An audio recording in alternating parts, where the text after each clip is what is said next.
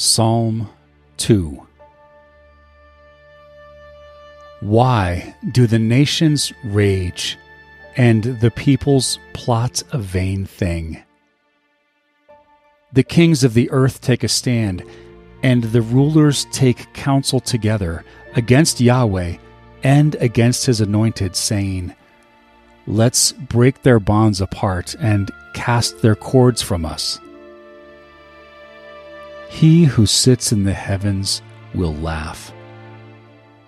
The Lord will have them in derision. Then he will speak to them in his anger and terrify them in his wrath. Yet I have set my king on my holy hill of Zion. I will tell of the decree Yahweh said to me, You are my son. Today I have become your father.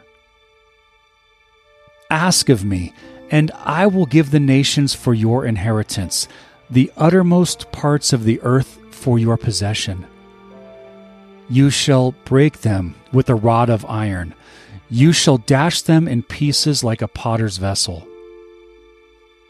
Now therefore, be wise, you kings. Be instructed, you judges of the earth. Serve Yahweh with fear, and rejoice with trembling. Give sincere homage to the Son, lest he be angry and you perish on the way, for his wrath will soon be kindled. Blessed are all those who take refuge in him.